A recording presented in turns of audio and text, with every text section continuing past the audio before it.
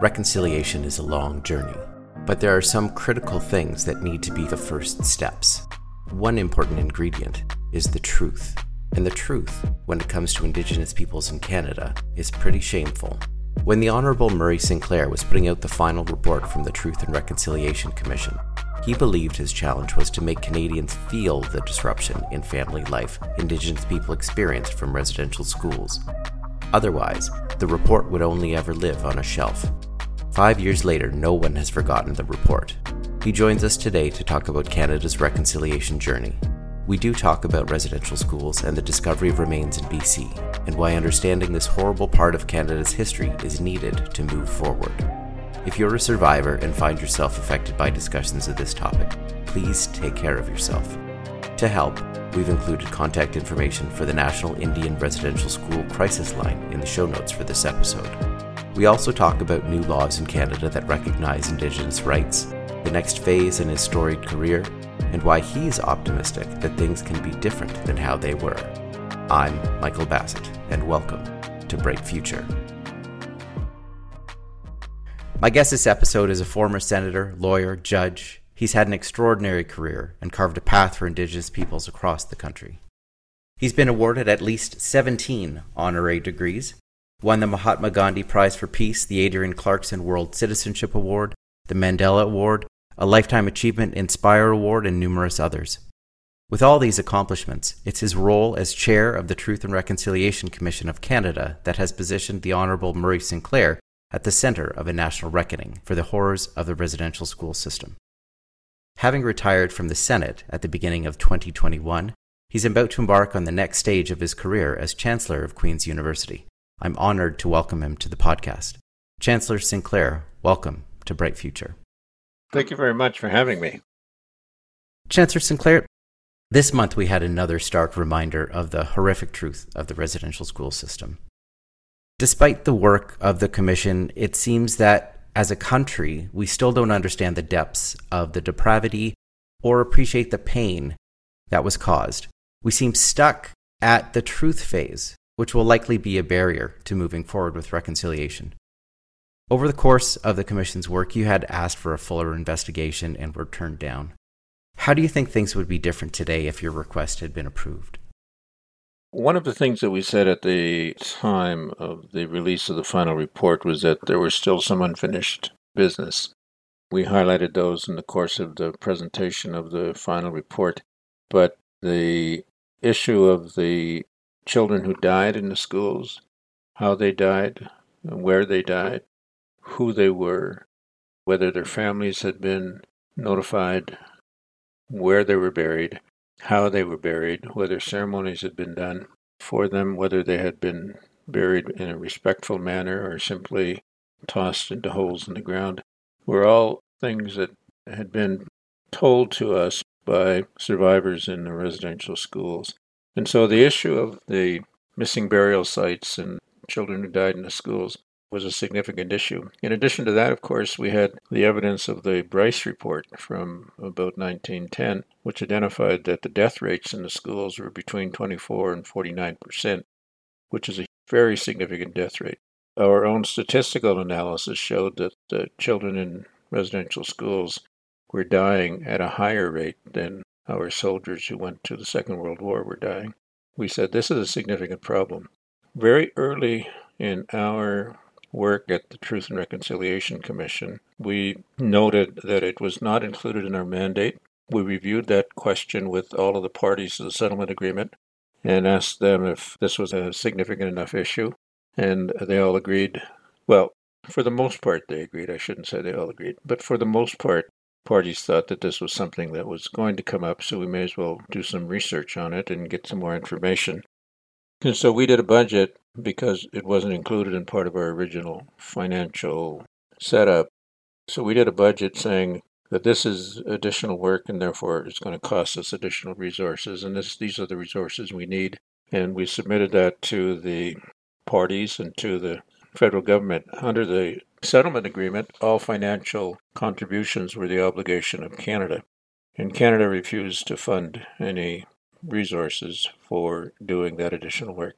We couldn't do as complete a job as we wanted to do, but we did what we could with what we had, We commissioned a research project, and the research project identified potential burial sites. We didn't actually go on the ground and do any further investigation about that, but the information was complete enough for us to be able to say that we're confident in saying that larger numbers of children died than we were able to identify just through the records, that there are records that are missing, there are records that appear to have been destroyed, there are people who may still be alive who may be responsible for the deaths of children. Based on all of that, we called for the government and the parties to the settlement agreement to support a further investigation into the children who died in the schools and, in particular, where they were buried, how they died, when they died, who they were, what happened to their bodies, where the burial sites might still be, whether the burial sites were still being respected or not, and whether there could be more effort made to inform the families and give the families an option as to what to do.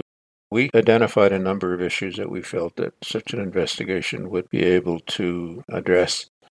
If that had been undertaken from the beginning, if that had been accepted by the government, which again was responsible for the financial costs of carrying out some of the calls to action, the work of determining where the burial sites were would probably be pretty well known by now. The work of determining how many children might be in those sites could have been determined by finding and disclosing what was in the records. And we would have been a lot further along, and I think we could have alleviated the shock of the disclosure that came from Kamloops, where it would appear to many people in the public that suddenly and surprisingly there was a number of bodies that were found in the ground, when in reality we had already said that there were a number of children. We identified 3,200 names. We anticipated that there would be probably at least twice that, but perhaps as high as 15 to 20,000 children buried near residential school sites that could be located. And people who read the report and were aware of that part of our report shouldn't have been surprised and weren't surprised, but the general public was, because at the time of the release of the report, that was not a major topic in the media. It's been said that the victims shouldn't be investigating their own genocide. At the same time, it is so important that the investigations are trusted. Your own work put that at the very heart of the work that you were doing. How do you see Canadian and Indigenous governments and churches working together as we go forward to discover the truth about the residential schools? Yeah, I don't think I ever said that victims shouldn't be investigating their own genocide. I certainly don't believe that. And the reason is because I think in order to appreciate whether or not and to what extent genocide may have occurred, the victims need to have the ability to build the case to convince whatever authority might be out there that will make the final determination that, in fact, a genocide had occurred. The right of the victims to conduct their own investigations, to marshal their own evidence, and to bring together all of the information that is needed in order that they themselves know what their case is and how their rights were infringed is an important part of developing this issue. The question that we have to ask ourselves is, even if it is able to be said that a genocide had occurred at that particular point in time, is there any legal repercussions as a result of that? We had at least 2 legal opinions that we sought during the course of the TRC, and since then a number of others have provided some legal research in which we came to the conclusion that for a variety of legal reasons, holding Canada to account for anything like that in a legal court, in the World Criminal Court or in the International Criminal Court or at the United Nations courts, would be difficult. Certainly holding Canada liable in its own court would be difficult because there was nothing in the Criminal Code of Canada that covered it for most of this era. Therefore, prosecution was probably going to be problematic. More importantly, though, prosecution was not going to be able to help us identify with any significant clarity the culprits, so to speak, the ones who were largely responsible for this happening. The decision-making process we identified in the report, the decision-makers we identified in the report, and those who supported what the schools were all about and contributed to the climate within the schools that may have led to these deaths are relatively well known because of our report and because of other factors that are available to the government of Canada through its own records. I would say that the real question is whether politically the issue of genocide is going to be a significant issue, and I don't think there's any doubt that it is. I think it will always be an issue. We identified the genocide as a cultural genocide, and one of the reasons for that is because under the mandate of the TRC, we were legally prohibited from issuing any legal culpability finding or making any legal culpability determination. We carefully identified it as an attack upon the culture of Indigenous people for the purpose of eliminating their racial identity. And that is a form of genocide in accordance with the political definition of genocide in the Convention on Genocide passed in 1949 by the United Nations, a precursor to the United Nations. I would say that whether or not one believes or one can prove that large numbers of murders took place really becomes a bit of a distraction when the real question is, why are Indigenous people so culturally lost? There are people out there who know their Indigenous identity, but do not know their language, do not know their culture, do not know their own history. And I think that's as great, if not a greater tragedy, because they are living in a world where they are lost. Is there anything that you're hearing that you think either the media isn't giving enough attention to or that non-Indigenous Canadians need to hear? In many of the presentations that I do, I've done several hundred since the Truth and Reconciliation Commission. One of the things that I find that is most impactful is to have non-Indigenous people think about this as affecting children. In many ways, it's because people think of this as an institutional issue as opposed to a child issue. The distinction between those two, based upon the context of this, might be difficult to discern, but it's like talking about the car that ran over a bunch of people as opposed to talking about the driver and what the driver's intent was and what the impact on the lives of the people who were run over. We spend a lot of time talking about the car. We spend a lot of time talking about the government. We spend a lot of time talking about the churches, when in reality, we should spend a lot of time talking about the children. So what I do in my presentations is I ask all of the people who are present, and sometimes there are 2,000 or 3,000 people in the room, I ask them all to take out their cell phones and to bring up a picture of the baby in their lives that are important to them. And they usually have a grandchild or a little baby that is in their family, or a young niece or nephew. Sometimes just a little boy who lives next door. So I said, show me that picture. Hold it up and show me the picture. And they do, and you can see these thousands of pictures being aimed at me. And then I said, now, I want you to take 5 minutes and tell the person beside you all about that little boy or that little girl, and tell them why they're important to you. And they do. And then I said, now I want you to erase that picture from your phone. And they can't. Nobody has ever erased a picture like that from their phone. And I said, that's what it's like for the parents. It's what it's like for the parents to have lost a child. Think of how you feel just by losing that picture off your phone. Think of how you would feel, and think of how they must have felt when they lost their children.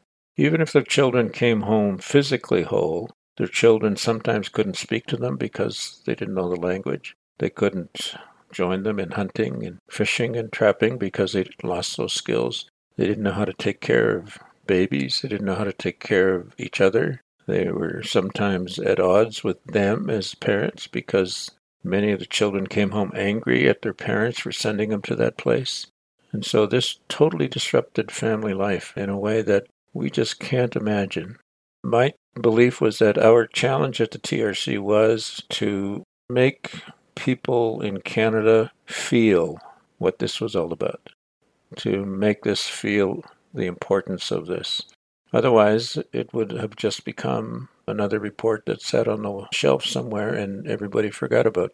But I have to tell you, in the years since the TRC report was issued, nobody has forgotten the report. Nobody has forgotten what was said or what was heard by them at the TRC hearings. But major institutions like some of the churches in particular the Catholic Church and the government of Canada, have done a great deal to try to minimize their responsibility to do something about the impact of those schools on the current lives of Indigenous people. We've had discussions on this show about the impact of systemic racism.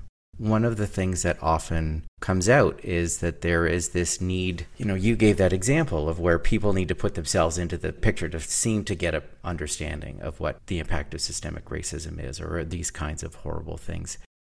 That puts a lot of burden on the people who are being the victims of this racism or these policies to have to explain that to someone else, to help them put themselves in their shoes. It's a real challenge, a real burden. On the one hand, it's incredibly important to have that Indigenous input and to empower communities to tell their own stories. But on the other hand, it means reliving and continuing to live and needing to explain this and to try to tell people how to put themselves into it, where there's so many other resources out there. You talk about the commission report and how it shouldn't be a surprise, and yet it was. What guidance would you give to a well-intentioned but ultimately naive person who's starting to make sense of the realities of the residential school system and broader systemic racism in Canada against Indigenous peoples, and was looking for something to do? When you grow up in a system, when you grow up in a nation which constantly reinforces that you are a negative type of person, that your people are inferior, that your people are violent, that your people are socially inadequate, that they are mentally and intellectually inferior, that they had no history, they had no governance, they had no laws, that they were basically just wandering from berry bush to feed themselves, and that they were darn lucky that the European came here and saved them from extinction, and that we as Indigenous people should be thankful for having been saved in that way. That message is constantly being imposed upon Indigenous people and has been almost since Confederation. And then on the other hand, the message for children of non-Indigenous identity, the children of European settlers, is that our people came here and established this beautiful place, that we have this wonderful country called Canada, that we came here and we saved these poor, inferior people from extinction, and that they were inadequate. They're lucky that we were able to do that for them, but that they're not as good as we are because they're not the doctors, they're not the lawyers, they're not the leaders of this country. Our people are, because look at what we've got. Our prime ministers are always white. Our members of cabinet are always white. Our leaders of churches, our leaders of institutions, our leaders of corporation, our leaders in the business world, our leaders in society are all white European Anglo-Saxon Protestants or people of that sort. Therefore, that means that we are a superior civilization and they are an inferior civilization. That message sounds a little trite, but it's actually been the way that public schools have approached this whole issue of talking about Indigenous children in this country. Our public schools have been largely at fault in teaching a white supremacist view of Canada's evolution as a nation.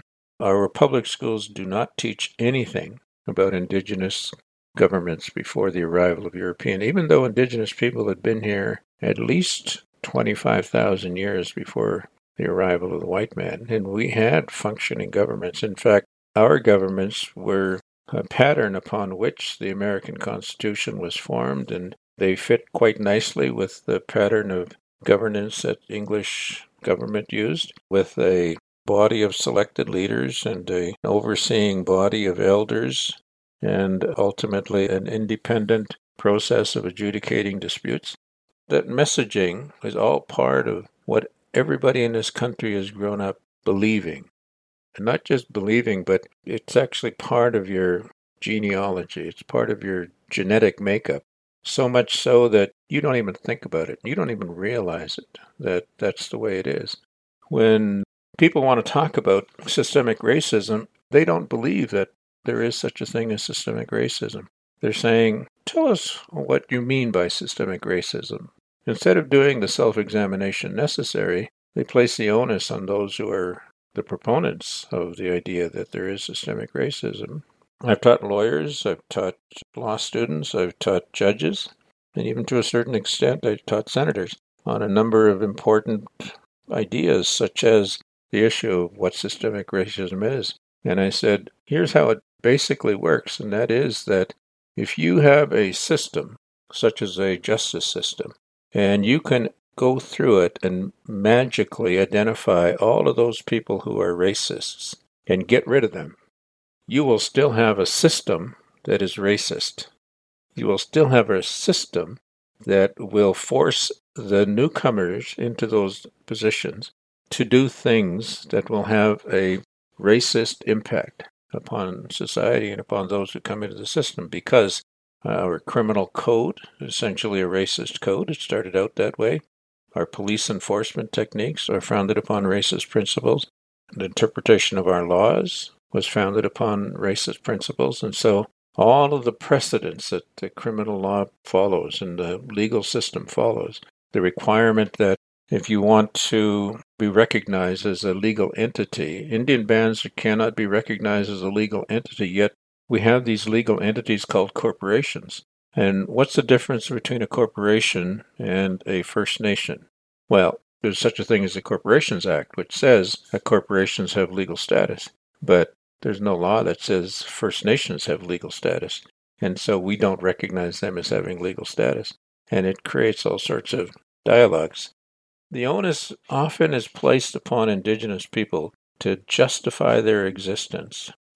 The real rationale behind that, the real reason for that, is because there is a presumption of validity on the part of Europeans that the doctrine of discovery that we use to justify the arrival and takeover of these lands by Europeans is valid and is legally correct, that because we're a superior culture, a superior entity, that we, European colonizers, have the right to determine what their rights are, what your rights are as Indigenous people. Those presumptions are so much a part of what it is that we use every day to function that we don't even know how racist we are. And we think that, therefore, we're not racist. If you don't know how racist you are, you think you're not racist. It's that simple. That's not to say that racism is based upon evil intent. As I said, if you get rid of all of the people with evil intent, you're still going to have people who are racist, but unconsciously so. That's what systemic racism is, where you don't even know. It's unconscious racism. You don't even know that you're racist. You don't even know the extent to which you have been influenced by this upbringing that not only you, but your parents, your grandparents, and their parents have had to go throughout their lives. It takes a long time for people to get their heads around this. When people invite me up and say, we'd like you to come and tell us how we can be better Canadians, how we can develop a proper reconciliation approach, my answer to them is, well, why don't you try this first? Just reverse the situation. If this had happened to you, what would you want the other people to do? It's almost poetic. You've said reconciliation is a multi-generational process. What do you say to people who feel that change needs to happen faster, that there's an urgency, and there are two sides of that? There's the, can't we just get this done? But then there's also the side that says, well, we have to act and we have to move this forward. Well, first of all, I say I absolutely understand that willingness and that desire, and I say, and that's necessary. You have to keep saying that, because it's the only way that pressure is going to be maintained to continue to push us to have this dialogue on reconciliation. There are some urgent things that require immediate attention that cannot be allowed to continue much longer. We address those in the TRC report with our first 24 calls to action, where we address the social conditions, medical conditions, the situation of children who are being brought into care and taken away from their families, situation of young people in particular, but adults as well, who are being incarcerated at overly high rates on different principles that apply to non-Indigenous people who are brought into the justice system. What we said is that these areas need immediate fixing, because these are continuing the chaos that was started by the residential school system And if we can stop these things from happening, if we can stop children from being taken into care, if we can ensure that people in indigenous communities can grow up in a healthy environment, if we can ensure that they have proper housing and they have plenty of food to eat, if we can ensure that their leadership is properly educated and allowed to do things in accordance with their own laws and their own traditions and the direction and wisdom of their elders, instead of always being micromanaged by the government of Canada, then Indigenous people will be much better off in the long term. Plus, we need to change the way that we educate everybody in this country about this history so that we stop teaching people in this country the benefits of white supremacy. And we teach people a more balanced view in our education system. That requires curriculum changes. So all of those immediate things are identified in our report, and we say that you cannot get anywhere on the road to reconciliation unless these are addressed first. And then you can start talking about things like major changes to the law, the UN Declaration on the Rights of Indigenous People, the issue of self-government, the issue of the Constitution and how Indigenous rights fit into the Constitution, etc. The major issues that everybody wants to see immediately recognized, we say, are things that we have to keep talking about and we have to keep pushing on. But in the meantime, we have to work on these immediate problems so that we can fix the way that we live every day. And right now, the way that we live every day is causing more and more harm. Our children are still growing up in inadequate environments. The suicide rates for young people are still incredibly high. They're the highest rates among young people in the world. The poverty rates among Indigenous people are high because their economies have been annihilated by the government of Canada, deliberately so. The traditional lands that Indigenous people occupied and the environment around them have been exploited to the extent that they can no longer conduct themselves in a way that is consistent with their traditions and their teachings, which is actually very harmful to them. We need to fix those things immediately. Otherwise, these long-term discussions and these long-term ambitions we have will be negatively impacted by the very fact that we don't have the leaders properly educated and healthy enough to be able to carry out those major activities that the other parts of our calls to action identified. As a research organization, you talk about the 94 calls to action, we constantly struggle with finding ways to make our research digestible, and by being digestible, actionable. Often what that means is compromises on the number of calls to action that we can have or the number of key findings that we can put in our work. Did you have any thought on how 94 calls of action might be digestible or easy for people to grasp? Was that part of the discussion? Yes. I said we cannot have more than 100. Every report that has a large number of recommendations in it generally fail. Most of the recommendations in other reports also call upon the federal government to have the main responsibility to carry them out. And I said, that's part of the problem. The federal government's incapable of governing Indigenous people because they're so systemically biased because of their own precedents and their own way of doing business. They can't see beyond the Indian Act. And even if our first call to action was get rid of the Indian Act and let's establish a proper relationship, even if we said that, they would still be saying, well, we can't do that because the Indian Act prevents us from doing that. It's a circular discussion that we get into after a while. But the other thing is that when you have a large number of recommendations, you try to micromanage each of the problems. The emphasis that we wanted to have in looking at the numbers of calls to action that we put together was we wanted to put the onus where it belonged on the churches and the parties to the settlement agreement, but also to call for more recognition and empowerment of Indigenous people. And we also deliberately refrained from using the word recommendations because recommendations is too soft a word. We felt that call to action was a much stronger word. It was picked up by the Inquiry into the Missing and Murdered Indigenous Women and Girls report. It's an important idea to say we're not asking you to micromanage the lives of Indigenous people anymore. What we are saying is learn to get out of the way. And that's what many of our calls to action are all about. I want to tap into your legal mind a little bit as well. What impact do you think the passage of the Declaration of the Rights of Indigenous Peoples Act will have on advancing reconciliation in Canada?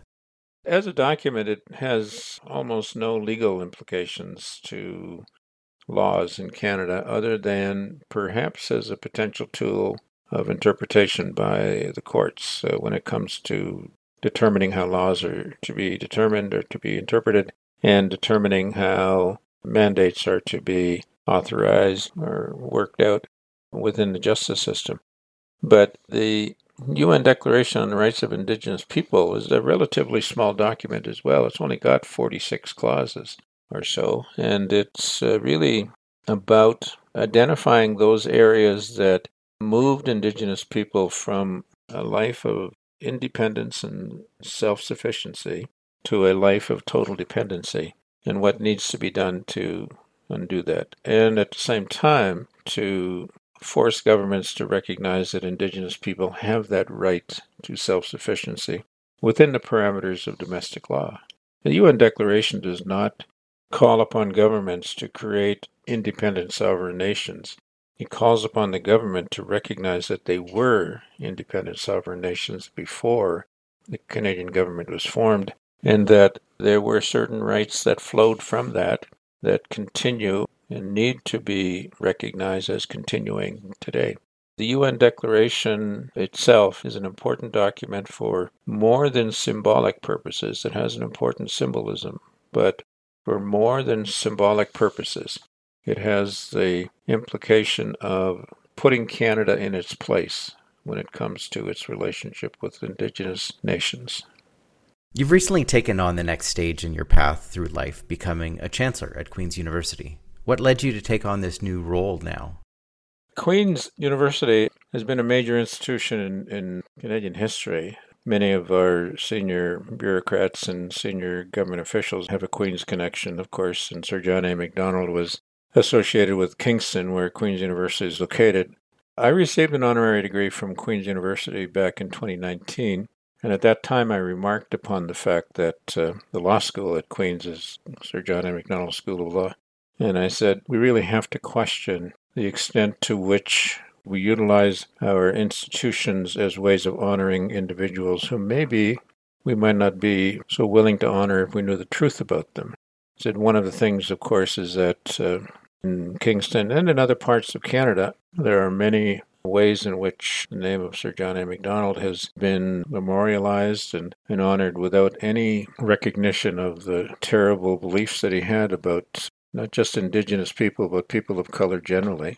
I'm not one advocating for destruction of statues. I just say that one of the things we might want to do is take a closer look at how we can put this into that kind of a context.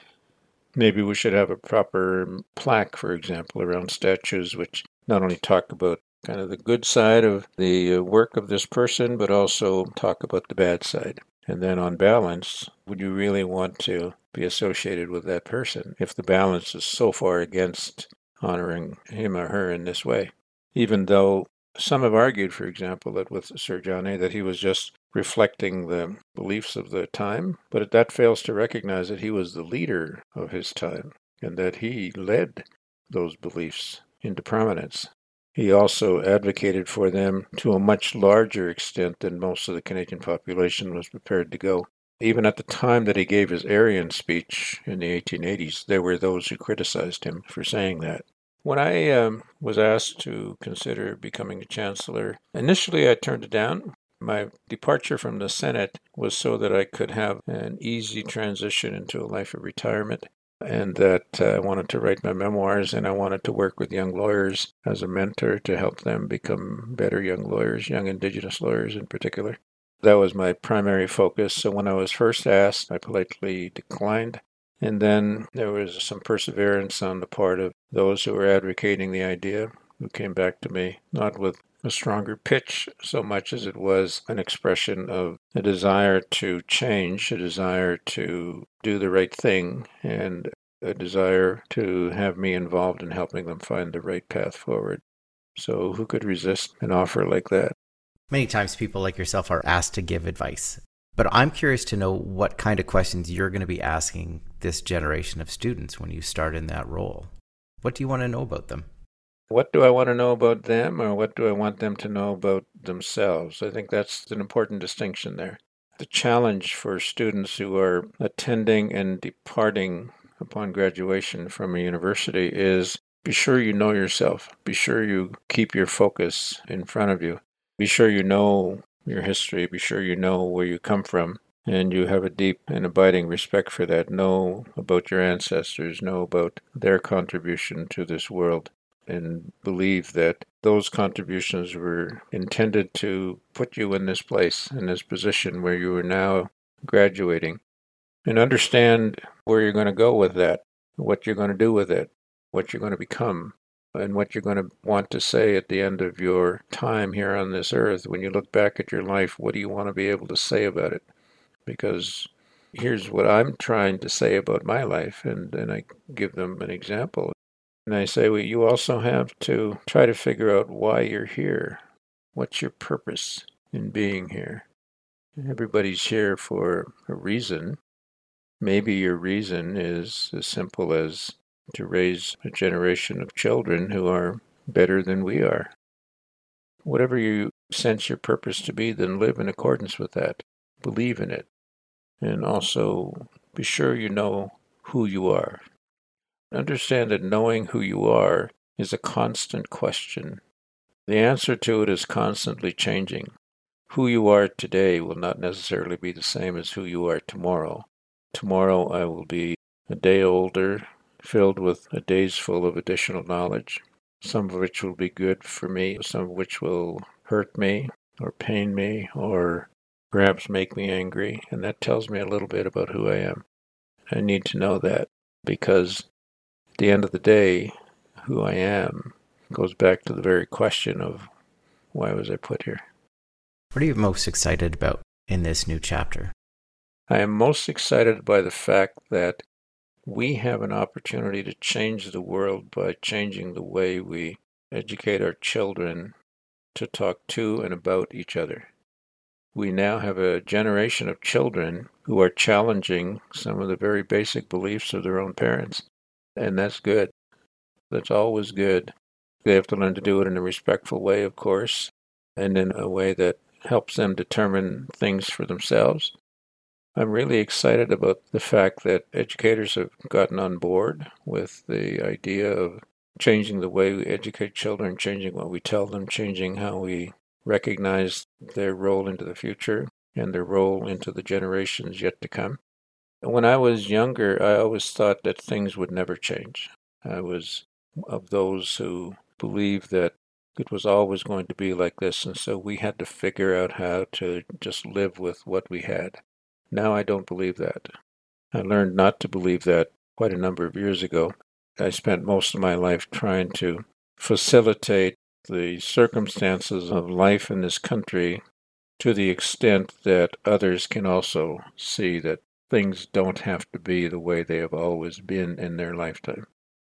That's what I see, and that's what excites me, is that people see that things will not always be the way that they were in their lifetime, but that they can see that things will be better. Chancellor Sinclair, the work that you and the Truth and Reconciliation Commission of Canada have done, it's a chance for Canadians to confront our roles in systemic racism against Indigenous peoples in Canada. We've seen an outpouring of grief, of support, and hopefully understanding. What makes you optimistic that we're walking toward a better connection and relationship with Indigenous peoples in Canada? The fact that we're talking about it. Years ago, we wouldn't have talked about it at this level, in this format, to this extent. I often remind people, the abuse of Indigenous people was going on for many generations, and probably in more significant ways than we are seeing today. We know that children were being abused in the schools, were being mishandled by the schools. We know that both the public school and the residential schools were failing Indigenous children on a massive scale. The justice system was failing Indigenous people on a massive scale. We knew all of that, and yet we kind of let it slide. Now we're not letting it slide. Now we're trying to grab onto it before it gets away on us so that we can get it under control. That's a pretty significant difference between now and when I wrote the AJI report, the Aboriginal Justice Inquiry report in Manitoba in 1991. I said many of the same things then that I said in the TRC report. People at that time were prepared to just let things slide. One of my colleagues in the judiciary one time said to me, towards the end of his career, he said, I always believed that somebody was in charge and that somebody was going to fix this, that there was one person somewhere that was going to fix all of this, and that I just had to wait for it to happen, and then I would just do what I was told in the future. He said, now I begin to realize that the only one who's going to be able to fix this is us. That really speaks to the fact that people are now coming to the realization that we are the authors of our own fortune and that we can do something about this. When you look at our calls to action, and what I said about them at the time that the final report was released, is that we described everything that we saw and explained it all to them. And we pointed out what we thought was the way forward. But it really is for Canadians to walk that way forward. It's not for the government of Canada to walk it forward on our behalf and drag us along. It's not for the churches to do all of the changing. It's for the Canadian public to themselves say, this is what it means to me to be a Canadian. If we do that, then we will be a better nation. We will all be better people. And we will have better relationship with each other than we've ever had in the past. Chancellor Sinclair, thank you so much for taking the time to talk to us today. It's been my honor and my privilege. Thank you.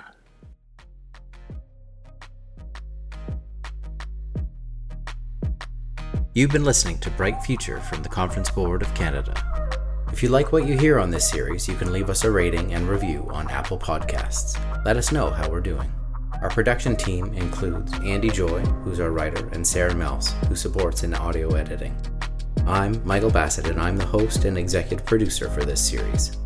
The views expressed by our guests are theirs alone and do not reflect the Conference Board's opinion or research. For more podcasts, videos, commentary, research, and ideas, visit conferenceboard.ca.